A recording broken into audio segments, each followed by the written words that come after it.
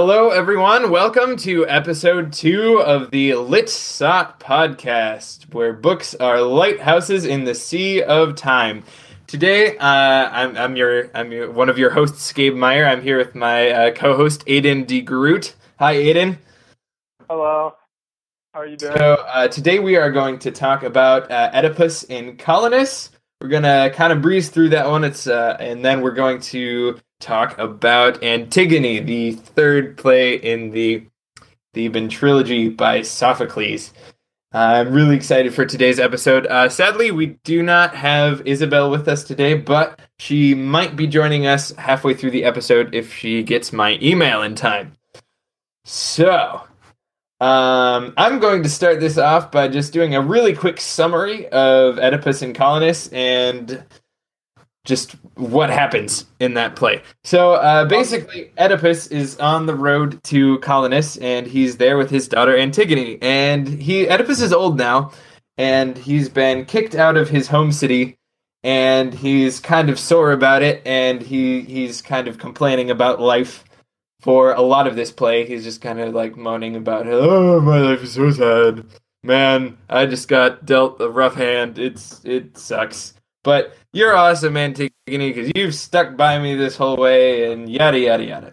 So they come upon this forest, and it's like this holy forest, and they kind of plonk down there, and they're kind of resting there, and this messenger comes up, and he's like, you can't sit there. It's a holy forest. The gods are going to come and devour you or something. And then he's like, well, they can't do me much worse than's already happened to me, so I'm just going to sit here. Why don't you? And he's like, no, dude, you got to move. And he's like, well, I'm not going to move unless, like, the king comes down here and tells me to move. And so he goes and he fetches the king, and the king is this nice guy, and he's, like sympathetic to Oedipus, and he's all ready to take him in and you know, be nice to him. And then at some point, the king of the other city, Creon, if you remember him from the last episode, he's kind of Oedipus's enemy. Creon's messenger comes first, and he says, hey, Oedipus, actually, we want you back in the city that we just banished you out of. And Oedipus is like, heck no, why would I want to go back there? And so then Creon comes, and he's like, no, you should really come. And then the king of Athens, he's like, well, no, I think Oedipus should stay here. And they kind of bicker for a while. And then at some point in there, Oedipus's other daughter shows up, and there's a bit of a reunion there. But suffice it to say, at the end of the whole play, Oedipus basically goes into the woods and dies. So, yeah, what I missed? A few things that I would like to point out. First of all, back when you introduced Antigone, and this is kind of important to keep in mind, Antigone is actually one of the earliest plays Sophocles wrote. And Oedipus in Colonus is near the end of his career. And so, like, Antigone and Creon are already well-established characters from the Antigone play. I'm assuming that probably plays a role into why their characters are described the way they are. That makes sense. Also, keep in mind, Oedipus is the place where Oedipus dies is supposed to get like a special like protection from Thebes. Dying in Athens is important because Thebes is an enemy nation of Athens, as I pointed out last week. So these are all somewhat important things. Just a note, Colonus is like the home city. Well, not home city, like home little village outside of Athens that Sophocles grew up in. Oh, okay. I was wondering about that. Yeah, so I mean, I don't actually know much more than that. I heard it from some professor of classics. So it's like a suburb of Athens. Well, it's a suburb, but yeah. I mean, you have to keep in mind, like the Athenian, like the actual citizens of Athens are like really rich people who don't do anything because they have slaves who do all the work. Yet they're always busy because they're trying to run a city. Right. So, I mean, it's the idea that like the CEO of a company does absolutely nothing, but they still have work. Interesting. Yeah. No, I've heard that before. So, I mean, these aren't like poor people. When you hear like the elders of the outside like areas near Athens are all relatively rich, powerful people. I mean, they're nowhere close to what Theseus is because he's in charge of all of Athens. That makes sense. I mean, it's probably like the difference between like the Myers and like the Gates. The Myers being like the people who own all the Meyer stores, which is like a very common grocery store here in West Grand Rapids. Right. And, like, in more than just the Grand Rapids area. I mean, but it's very it's bigger in Grand Rapids. But like the Gates family are one of the richest families in the world. Totally. Right. So, I mean, it's the difference between the rich and the extraordinarily rich. So rich and richy rich. Gotcha. Right. Okay. So, if it's all right, let's just jump right into the questions. First one of our discussion questions here is Oedipus guilty for his actions, or are they, as he puts it, justified? So we talked a little bit about this last week, right? Like, whose fault is it that Oedipus ends up falling from grace here? Right, and I mean, last week it really sounded like he was opposed to, like, felt that he was fallen himself. Like, he called down that curse on himself. Well, not specifically on himself, but like he called down that curse, and like, when he when he finds out that it's him, he goes and plucks out his eyes. I mean, he seems very remorseful. Right. So, but now in this play, he seems a little bit the opposite way. He's like, oh man, I'm just a victim of circumstance here. Right. I mean, when he talks about him sleeping with his own mother and having both a wife and the mother as the same thing for him, he says they didn't sin. He was serving the state. And it was like not even really his fault. Right. I mean, especially when you talk about him murdering his father, you get the specific, quoting, the elders of the town of Colonus are ask him, how do you plead on this? And Oedipus responds back, a plea of justice. And they say, how? I slew who else would me have slain, is what it says. Right. And, I mean, there's this level where he's saying, I killed in self-defense. Right, yeah. I'm not guilty. I mean, not my fault. I killed the guy. But so I wonder why his attitude shifts. Why does he go from like, oh man, it's all my fault. I want to run away from the city, and he's like, oh no, it's not my fault. I got kicked out of the city, and I want to go back. Is it perhaps that he's older and has no longer feels the immediate shock of it, and there's a level at which he's admitting that he was rash in his judgment of the situation. Right. And that to some extent, and I'm wondering if maybe we're supposed to take this and apply it to other cases in which we judge someone else and say, well, you are obviously guilty and deserve the maximum punishment. And if you actually take some time to look at it, it might come to light that they actually had reasons why they did what they did. They're not just a psychopath killing people. They may have reasons for this that justify to some extent, and we should help them. Perhaps this is, to some extent, a modern example would be do we just throw people in jail, or do we try to make jails a way to help people get therapy and try to make criminals better for society? Right, yeah. Is jail rehabilitation or is it punishment? Right. I feel like lately we've kind of swung I mean, we always swing back and forth, but I mean, it seems to be punishment right now, especially with all the marijuana incarcerations that happen. Well, I mean, marijuana incarcerations basically are punishment. They are, right. Well, I mean, it partially is because we feel like we have to do something because we don't like because we're not willing to legalize it. But nobody actually thinks marijuana is like a major problem. Which is weird because it's a Schedule 1 drug, which means that it's worse than cocaine. But nobody actually thinks that. It's worse than cocaine? Yeah, cocaine is Schedule 2. Oh, boy. I mean, because I was going to say, I mean, you talk to just about anyone, and, well, I mean, though they might think that you shouldn't do it, almost no one actually is really mad over it. Right.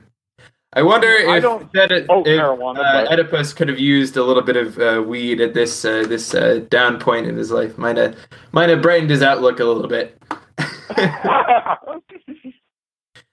Anyway, all right. So Theseus, he's the king of Athens. He comes out and he's like, "Hey, poor Oedipus, man. Yeah, you can come and live in my city."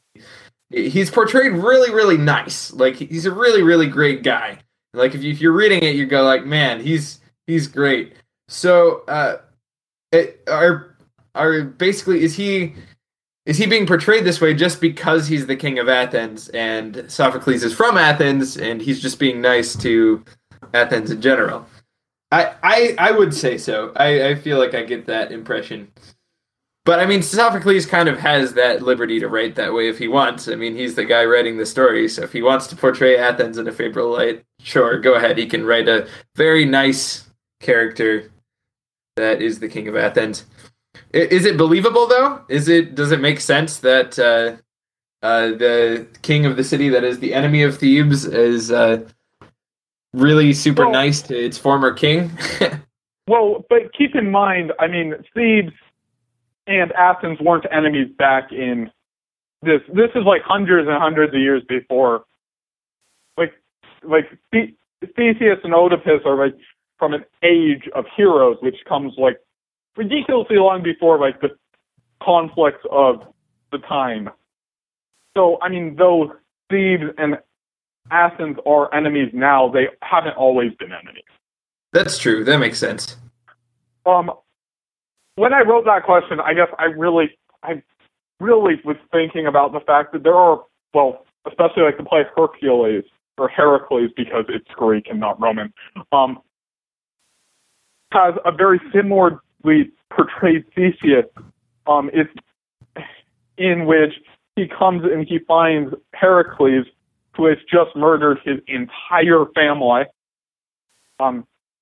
He kind of got cursed by Hera, which caused him to go crazy, and he thought he was killing a whole bunch of like enemies, but he wasn't killing a whole bunch of enemies. He was killing his family. So it was kind of a bit unfair for him, and that's kind of what Theseus says. He comes in and he's like, "This isn't really your fault, and you can get back your honor, and I'm here for you, and I'll help you out." Right. But, I mean, it seemed like less of a... I don't know. I mean, there's a level where Heracles is, well, the hero of all Greece, and... I mean, yeah, he just killed his family, but, I mean, he's still Heracles, the strongest guy alive, where Oedipus is the guy who didn't just kill his family, he killed his own father. Right, yeah. Kill his wife. He slept with his mother. I mean, these are much worse things. I mean, he didn't just... So, I mean, there was a level where, is anyone really this nice of a guy? Or are we just making the guy who can represent us into a saint? Right. Just because then we feel better. I think probably both. Yeah, there's probably both. I don't know. I mean, when do you see an American movie where we portray America as not so great. I mean, we like to be patriotic. Yeah, you're probably right. It's just, I don't know. I always have, I like a bit darker of a character to begin with, and so this like goody two shoes Theseus just seems a bit hard to believe that he's also the guy who left his girlfriend on an island and completely forgot about her. Right. Yeah. I mean, maybe there's more to Theseus than meets the eye. Oh, well, then again, he is kind of a leader, so he has to be a bit of a diplomat, right? He's probably practiced at being really nice to people, especially foreigners. Yeah, but still, I mean, he forgot completely about his girlfriend and just left her on an island. You know what question I have? I'm wondering how much... Oh, okay, so do people believe that a lot of the characters in these Greek myths were actually real characters in history, however mythologized they have been, or are these completely made up? Like Oedipus, that feels like a thing that could have totally happened. Okay, so like the story of Oedipus, very likely. I mean, so whether or not people believe they're real, I mean, you look at someone like the guy who wrote The City of God and Confessions. He's a Saint great Augustine. saint. Yeah, Saint Augustine. He in The City of God made reference to like the Trojan War and made it sound like he even perhaps thought that those gods who like intervened were quote unquote real. He would have thought of them more as like demons, but like I think he almost like bought into the fact that there was a war in which there was like super powerful supernatural forces at work.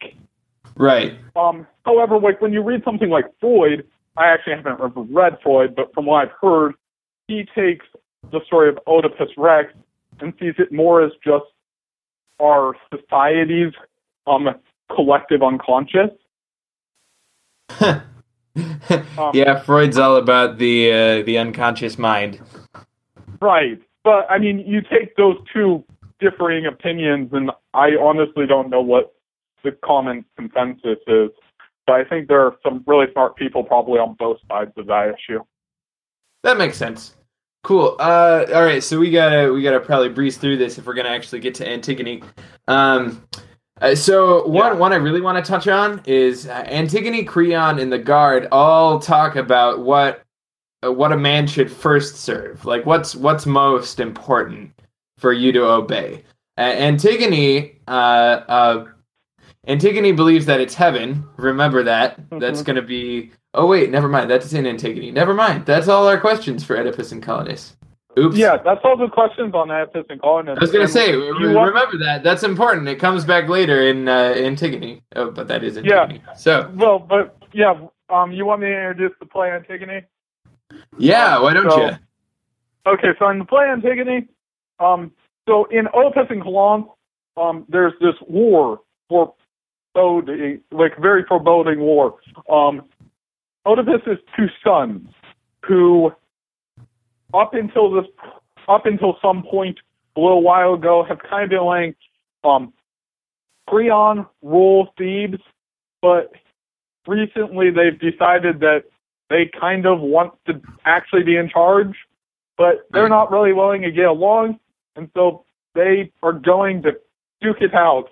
The younger brother successfully kicked the older brother out of the city and is currently in charge of Thebes.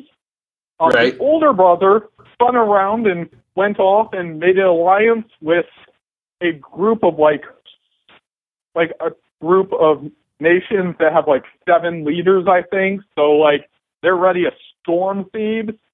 Right. The older brother even came to Oedipus and Colonus and was like, "Hey, I know whoever gets your blessing is going to win. So, Father, will you aid me?"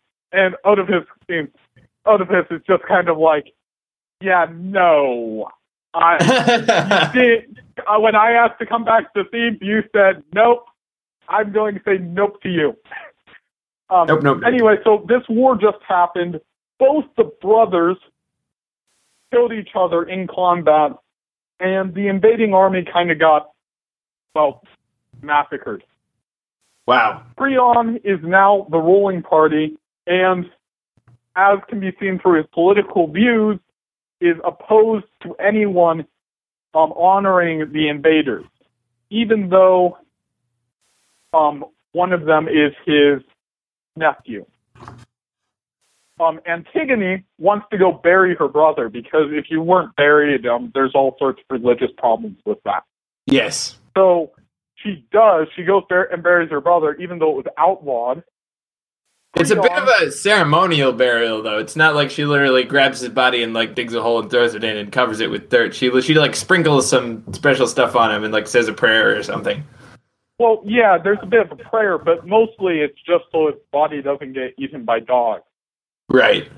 I mean, there is a level where it's somewhat ceremonial, but it's more just make sure the body doesn't get ripped apart by wild animals. But wouldn't it still happen even though he's got a bit of dirt on top of him? Yeah, I'm not quite sure how this works. It's a bit hard to tell. Right, I thought that was weird. Quite so much historical. I haven't looked into this historically as I probably should if I really wanted to base it. Anyway, so Creon finds out that's her and decides that he's going to stick to his guns. He is not going to back down on this issue. And so he says, "You're going to die." Yep. Everybody is opposed to this. Absolutely everybody. I mean, everybody thinks this is a stupid idea. Yeah, like the people of the city come in and are like, yeah, like the elders of the city of Thebes come in and are like, yeah, no, don't kill her. She's a really nice person. Yep. The sister comes in and says, hey, I did it with her. And Antigone's like, no, you didn't. Don't take credit now. Right. And Antigone's fiancé, Creon's son, comes in and is like, yeah, don't kill my girlfriend. And then they even call in the blind prophet from the first book. Rex. Yeah. Well, keep in mind, Oedipus Rex was written second, even though it takes place first. So there might be a level where it's the opposite way around how you just described it. But still, right. They call in him, and he says, this is a really bad idea. Creon doesn't make the mistake Oedipus makes of saying, you're just a blind fool. He decides, you're a prophet. I'm going to listen to you. And so he then tries to go and stop everything from going wrong, but he fails. His son, and then, Antigone dies, and his son commits suicide after trying to kill Creon. And when Creon's wife finds out their son is dead, she commits suicide and curses Creon at the same time. And so Creon is left with no family, and nobody really is very likes him, and he's been cursed by his wife and son, and life looks really bad for him. Yep. That's where it ends, right? Yeah, it basically ends there, and Creon's just like, oh boy, this is bad. You look at it, you're like, if Oedipus had it bad in Oedipus Rex, Creon has it bad at the end of Antigone. Right, exactly. So, all right. So in this play, there were a ton of really amazing quotes. Yeah, I loved some of these. I just kind of want to page through my copy and I'll read some of the underline bits. One thing. So at the beginning of it, Antigone and her sister Ismene. I'm not sure how to pronounce it, but they're Ismene. We'll call her Ismene. Ismene is trying to convince Antigone not to go bury her brother because it's forbidden. So one of the things she says, you ought to realize we are only women, not meant in nature to fight against men. Extravagant action is not sensible. It's just funny. It's like that's very. Feminists would take offense at that line. Well, that may be true. The person that is kind of the the epitome of like the. I mean, I don't know. People today might look at Ismin's life and be like, oh yeah, well she's on her own. She's single. She's taking care of her dad. She's like she's like that was Antigone. Well, Antigone was the Ismin one kind of she sort of does that. She's more like on and off taking care of dad. She kind of shows up and then disappears for hours. Like, hey, you doing okay? Okay, good. I'll go. Wasn't she? Didn't she like? Wasn't she like good with weapons or something? I don't think so. I mean, she shows up, and then gets kidnapped. Oh, okay. Yeah, maybe I mean, not. Antigone is very, if you want a feminist, Antigone's awesome. That's true. Antigone took care of her dad, faced down Creon multiple times. Like, she really does face down Creon in Oedipus in Colonus, and she faces him down in Antigone, like, obviously, because that's what she does. Right. I mean, she is very feminist. On the other hand, you have someone who says women, but I'm assuming this statement of women doesn't really probably just refer to women. It refers to just about anybody who isn't able to back themselves up politically. So this is probably true. also including this statement. They might use the word women, but it probably would include just about everybody who isn't like a citizen of the state. So That makes sense. like the guard would have probably fell under the similar, don't do something if you don't have the backing to make sure you're, not going to get in problematic situations. I mean, if you're Theseus and you have like a whole nation backing you, go ahead and do whatever you want. Right, But exactly. if you're a nobody, follow the rules, keep your head down, and you won't get yourself executed. Yep. Well, although I suppose the point of this is like, even if you do have all the power, still watch out. Well, I mean, right, watch out, because if you make a poor decision, things will go downhill. Fast. And Fast. another great Ismin quote is when she says, if you can do it, but you are in love with the impossible. Have you ever felt in love with the impossible? I think everybody shares that to some extent. Yeah, though there are people such as Antigone who are willing to take on these tasks that there's no chance that you're going to come out alive. Right. I mean, and that's what her sister is saying. You're doing something that's stupid. You don't break a law like this. You don't specifically go out and try to get yourself in trouble. You kind of do what every normal person would do, and that is say, too bad, so sad that this guy isn't going to be buried right, but we're just going to forget him. Right. The one thing that I often notice in these old books is early representations of sayings that we might say today, or just pieces of wisdom that we wouldn't think were necessarily this old. There's a messenger at one point that comes and tells Creon that somebody buried the guy that he said wasn't supposed to be buried.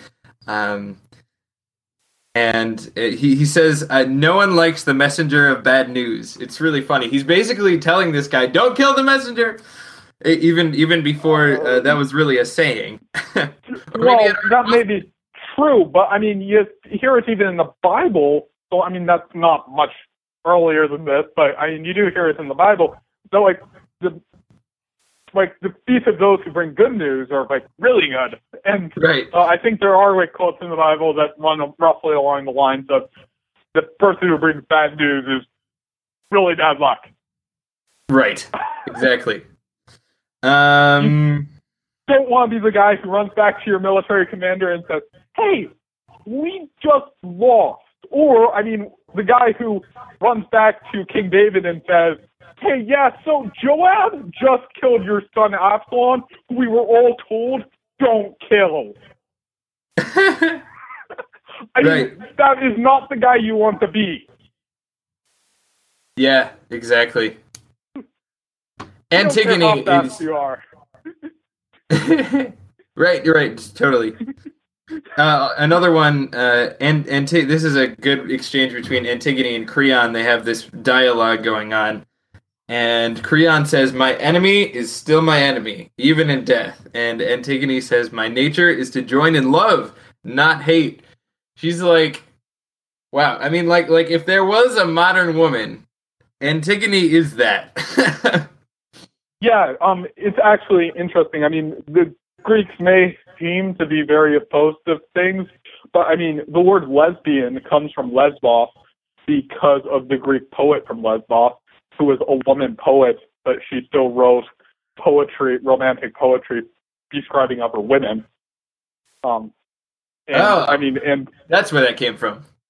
Yeah, that's where it comes from. One of the famous Greek poets is actually a woman, but her poetry was all written from like a masculine point of view. This may just be because she was writing during a time when you had to write from a masculine point of view, and she might not have actually been a lesbian. Right, that's what I was wondering. It makes a really good story to say that she was. Right. Yes, it does. Another quote from Creon. Here are two girls. I think that one of them has suddenly lost her wits. The other was always so. That's just a funny quip. Right, but Ismene is the one who's like just lost her wits, right? Right, exactly. That's when Antigone is about to be sentenced to death, and Ismene's like, "No, kill me too, kill me too." Right, and I mean, Antigone is absolutely opposed to this. What is your opinion on that? I mean, is Antigone's opposition to Ismene being allowed to take credit for burying their brother legitimate? I mean, of course it's legitimate. Ismene didn't help her bury her brother, and also tried to talk her out of it. I mean, just the fact that she's her sister is the only right. But is there a level? Is there a level where her trying to show her support now, like, it isn't fair? If you didn't show your support before, you don't get the right to show your support now.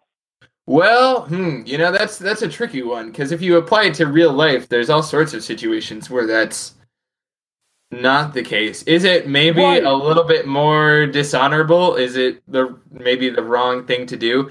To use a business example, do shareholders that invest in a company earlier in its development, do they eventually get more shares and more money than the people that invest later? Totally.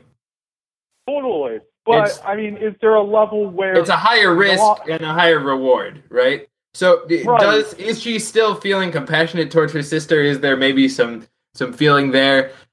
Yes, but is Antigone justified in feeling peeved at her sister for not helping her out before? Yeah. Right.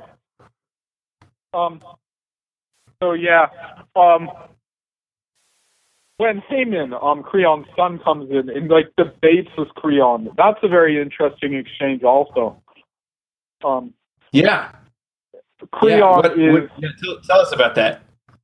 So Creon is, about to execute Antigone, and Haman comes in. Haman's both Creon's son, Antigone's like cousin. I guess he would be like her cousin, and also her father's cousin because of the weird situation. Yay! He's also Creon's son, obviously, but so he comes in and he talks to his dad in this very respectful way. He comes in and doesn't try to push the fact that he's his son or anything, but he does kind of question it. There's a level where he says, all the people see this as like a bad decision. I know you're the king. You can't hear the people's cries, but I'm a bit less than that. I kind of walk among these people. I'm more on their level. I can hear what they're saying, and they're saying that this is a bad idea, that you shouldn't be killing her. Right. And Creon kind of says, do I rule for myself or do I rule for others? And Haman's like, a state for one man is no state at all. And Creon responds back that the state is he who rules. And that if you don't have it that way, it's problematic. though Thebes is a kingdom, I think that this might be more of an application to maybe like Athens, where you have more of a republic. So should you vote, like, especially like actually Athens was a democracy. It was kind of it wasn't really a republic at all. But anyway, but like when you look at like a representative democracy like we have in America, right? Like, how should politicians vote? Should they like vote based on like what they personally believe on the issue, or should they look at like the majority opinion of the population they represent and like vote that?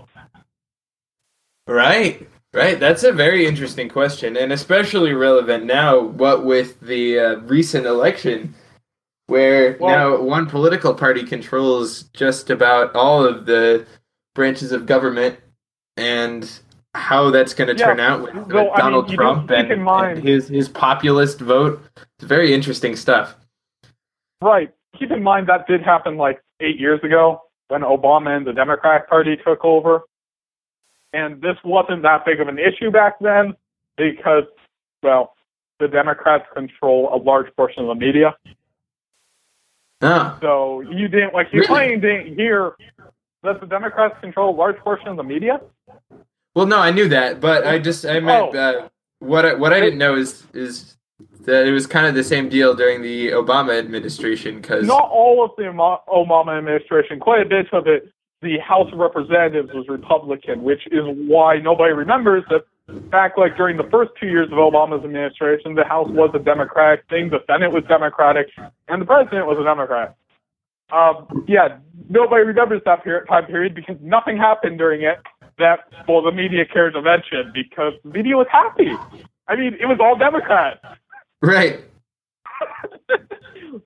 I mean, now we have issues because everybody's Republican. Right. Yeah. So, well, you see, the problem with our government is the power of the executive branch has been steadily increasing over time. And the trouble is because there's only two political parties, nobody ever wants to decrease their own political power while they're in office, right? Nobody seems to really look beyond the next person's term. Like it was the fact that Obama was kind of increased his own executive power that allowed Trump to have so much executive power. That is true. Though keep in mind, executive power hasn't really increased that much. At least I don't feel it has. I mean, it obviously has slightly. But, I mean, you look back at, like, Andrew Jackson blatantly didn't care about the Supreme Court saying that the moving of the Indians, like, the Trail of Tears and stuff, like, the Supreme Court blatantly said that was not allowed. And, well, he said, go get your own military and enforce it. That was pretty big. Then Abraham Lincoln was a blatant fascist trying to unite the nation. Right. But the problem with that is Andrew Jackson had a much stronger Senate working against him. I feel like while in recent years the power of the executive has increased, the power of the legislative has actually decreased. I mean, when's the last time they've actually been able to get anything done? For the longest time, they've been so divided that not much can happen. That may be true, though keep in mind, there might have something to do with the legislature being heavily libertarian, who don't actually like anything happening. The Libertarian Party is, well, at least somewhat important in Congress, and they would prefer you to pass absolutely no law. Well, I think they should. Well, they're in favor of passing laws that decrease executive power, right? Well, they're just like less government in general. Right. So, Isabel just joined us. How's it going, Isabel? Just fine. I thought you guys said 11. Have you started noon right now? Okay, I'm sorry. That's all right. It must be a daylight saving times thing. Yeah. Yep. Definitely daylight savings time. So we wrapped up Oedipus and Colonus, and we were just talking. We kind of got a little sidetracked. We were talking about Antigone, and we were talking about when Creon and Haman talk about government, and then we started talking about the American government. And there's one thing that we didn't really cover from Antigone, and this one I'm really interested in. Is Antigone, Creon, and the guard all have opinions on who/what a man should first serve. So Antigone thinks that heaven is the most important to serve. Creon thinks it's the state, and the guard thinks that it's oneself. What do you guys think? Well, I'm sure that that would be a fairly obvious answer for us. Right. As Christians, we have that quote that we can very easily start throwing around, we ought to obey God rather than men. Exactly. But for a lot of people, it is not as clear-cut as this. And, I mean, what would our culture say? Our culture would probably say, serve yourself, right? Yeah, totally. Yeah, I mean, would probably say culture would agree with that, except a lot of times I think culture would also say, like, your country is important, and maybe your religion is important, probably not as much. I personally think that this play says... I feel like that politics shows the divide between whether people think that people should obey the state or oneself. We were just talking about the libertarians. They would probably say, well, oneself, whereas someone that's more into big government would say the state. It just kind of depends on your viewpoint there. Right. I think that this play, however, is very strong in showing that when you serve the government, like Creon, you end up with a situation where you pull too fast to the government, you're going to end up with nothing, like Creon has at the end. If you're too strong for religion, you'll end up holding too dearly to your principles and stuff, and, well, you'll have nothing like Antigone. You'll be dead. Right, exactly. You need to take that, moderation path where you care about yourself, about your own life first, and then the other things, and then your principles and, your country, and you'll survive. So is Sophocles suggesting that the bumbling guard is the only one that actually has the correct option? Well, he is the only guy who comes out reasonably good. I mean, the guard doesn't end up with his family all dead or himself dead. That's true. That's very true. That's interesting. But then what happened to Creon? He definitely served himself with this whole insistence that Antigone be killed in the first place. He was definitely serving his own authority, trying to strengthen his own authority, trying to do what's best for him, and he wouldn't let anyone talk him out of it. And that was really where the ball started rolling for him, and that's where all of the deaths came from. That may be true, but I think that Sophocles places Creon's actions more on the idea of principle. That Creon didn't back down because of principle, not because he actually didn't want to back down. I think Creon didn't want to kill Antigone. I think he felt he had to, because if he didn't, if he says Antigone can go free, he's just said absolutely anyone can get off with absolutely any crime, simply because they have favor with me. So I'll let anyone off, and justice is gone. Interesting. Well, I feel like there's two parts to this. Creon, I feel like, is a master.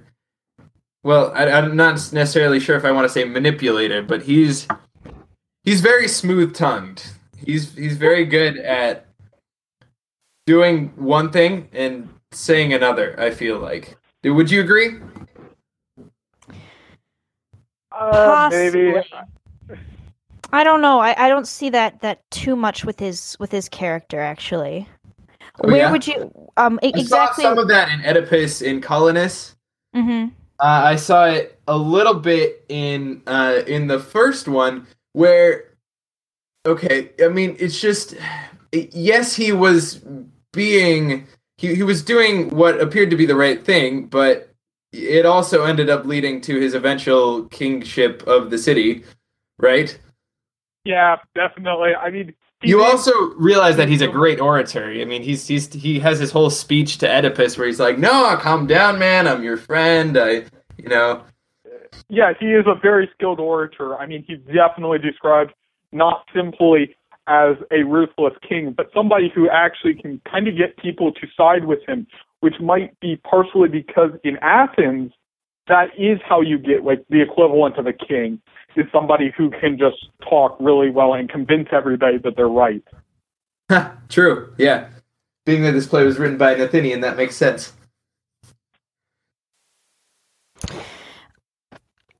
Interestingly, though, I think there's kind of a difference between not...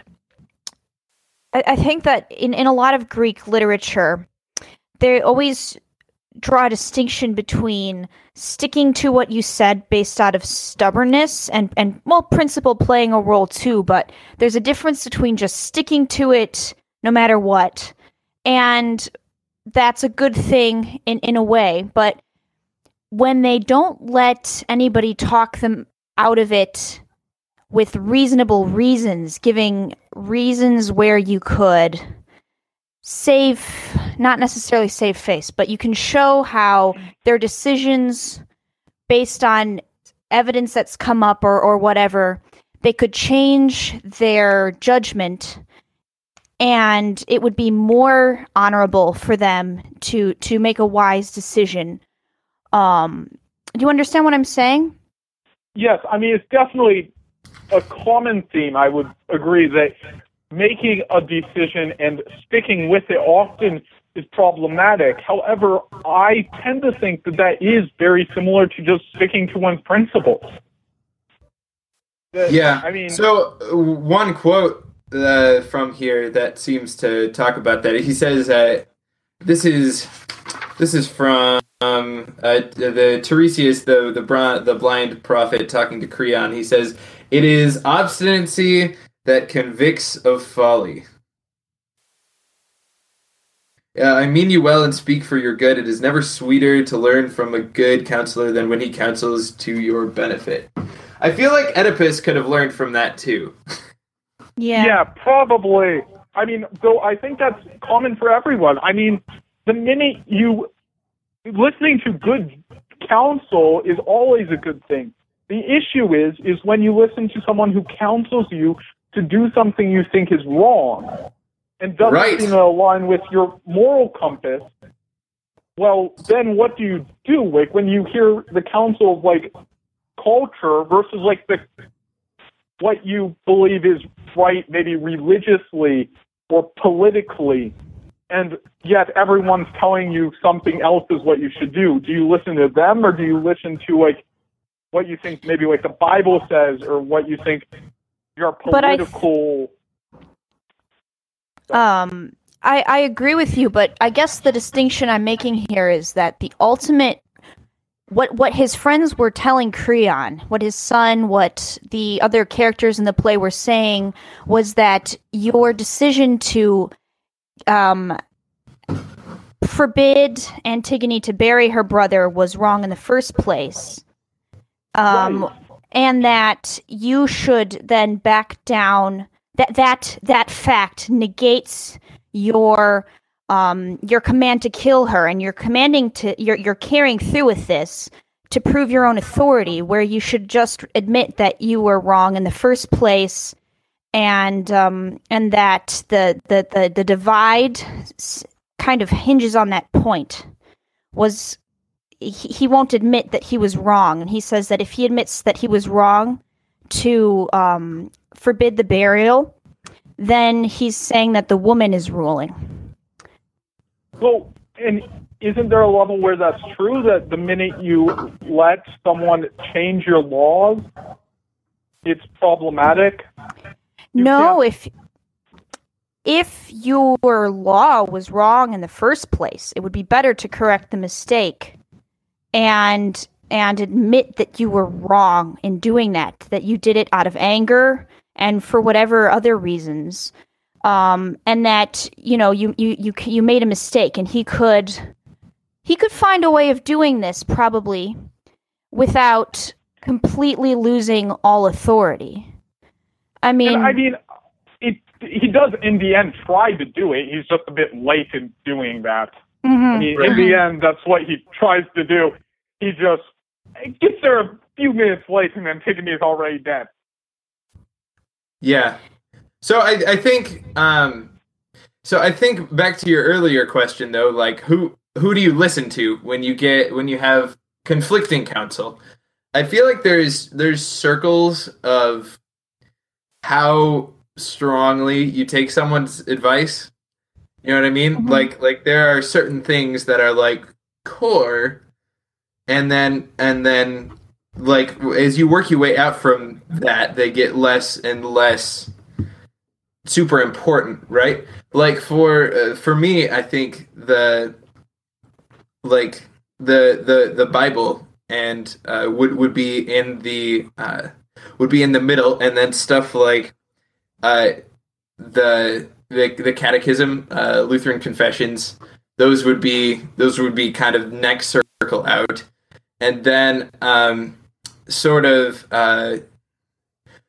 religious reading. Like, I mean, this is kind of in like a maybe a more religious kind of an idea. Like what's most important. But you can apply that same model to anything from your political philosophy to your. So yes, it's important to admit when you're wrong, but it's also important to be a well-rounded person and hear lots of people's advice, know which people's advice is more credible, and then use that to make your decision. Does that make sense?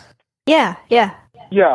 And I mean, I think that Creon, when he heard it from like the blind prophet, Tiresias, that he finally says, okay, this is the guy I really trust and really don't want to do anything stupid. I mean, that's what Oedipus did. He turned a deaf ear to this guy, and turning a deaf ear to him ended up ruining him. So right. He listens to this guy and takes his counsel. He doesn't take counsel until then, which, well, ends up being his ruin. I feel like a lot of times it's easy to think. Well, I mean, obviously this is true. It's very easy to think that you've got everything figured out, and to kind of stereotype what someone says for what that person believes or who they are, right? I think it's important to know that in many cases, I call this plundering the Egyptians. You can take something. You like even the most terrible person in the world could still speak something true. It doesn't make it any less true based on the fact that they're the most horrible person in the world, right? Does that mean that most of the things they say aren't great and you shouldn't listen to most of them? But if they say a true thing, then it's okay to acknowledge that that's true, right? So like what I mean by plundering the Egyptians is, for anybody that's not super familiar with the Bible, basically, when Israel was enslaved in Egypt and all the plagues happened, let my people go, they all leave, and then the Egyptians like give them all sorts of like idols and jewelry and like gold stuff, all this stuff that's from Egypt, that's from the land of their captivity. That's like you're like, why are they taking this with them? Like, this is weird. They but they take all this Egyptian gold, and then they end up using it to build the tabernacle, which is the God's house. There's a big tent. Yeah, but so first they like make a golden calf. Yes, right. They also do use some of it to make a golden calf. But the important thing... So, I mean, you have to be careful with it. I mean... Exactly. I mean, we take all the, like... A common example of pioneering the Egyptians is taking, like, the philosophy of Plato and helping build our, like, theology in a very Platonic way. But it's a danger that we become too Platonic in our thinking, and, well, that can lead to many heresies. Yes. No, totally. You've got it. Yes. So, I think that an important distinction here, of course, would be: is it truths about God or truths about morality, truths about life? Right. So we can plunder the Egyptians as long as it jams with God's law. When it comes to do with like secular advice and all that kind of thing, Mm-hmm. go on, have a field day, but it's you gotta have discernment there. True. Right. Although I do find it interesting. Right. Yeah. Definitely that circles of influence thing again. But one thing I find interesting is how close a lot of these ancient authors come to getting it. Like you almost wonder if Plato would have had the chance to have heard about Christianity, how easy it would have been for him to accept something like that. You read about his some of his stuff. He's talking about this logos. You read Nietzsche, for crying out loud. You read Nietzsche. He's like this total adamant atheist, and yet he still talks about in his writing about like a man that's like bigger than man, like a Superman that comes to save mankind. It's amazing. It's really crazy how close they get, and yet how they still miss the mark. Well, yeah, that tends to be a very big thing. I mean, you keep getting close is, well, great, but it's right. last At some point, Creon had that happen to him too. It's like, oh shoot, I messed up, but he gets there and everyone's already killed themselves. Right. At some point, it is too late. You get it right finally, and you're too late. I mean, you were almost there, and well, you got there minutes late, and Antigone's dead. I mean, if he had figured this out like 10 minutes sooner. Right. Well, and isn't that just the deciding fact? Just the tragedy. That's tragedy in a nutshell. Is that there's never enough time to get anything done. There's never enough time. Where that's Romeo and Juliet too. Yeah, you're right. But I mean, there are the tragedies that are different. I mean, like Hedda Gabler, where it has nothing to do with time. It's simply despair and suicide. But there is a very common tragedy where time is the issue. Right. So, are there any final comments before we wrap up this discussion on the Theban Trilogy? Nothing from me. Yeah, nothing from me. All right, sweet. Well, yeah. Be humble. Listen to your counselors. I think that's the moral of this 3-part story. Cool. A moral that you could pull out of this 3-part story. There's a lot there. Don't get me wrong. I'm not oversimplifying it. But you definitely are if you're making that point. But right. Yeah. All right. Well, thank you all for listening. Please send us an email at litsot@gmail.com. Also, check out our website, which is litsot.ml. If you forget what litsot stands for, it stands for Lighthouses in the Sea of Time. Comes from a quote from Edwin Percy Whipple that's talking about books. Books are lighthouses in the sea of time. So, if you'd like to read along with us on our next episode, we're going to be talking about The Old Man and the Sea. Don't get it confused with the Rime of the Ancient Mariner, like I accidentally did, and had to read 2 books. So, enjoy, and hope you enjoyed, and we will see you next week. Bye.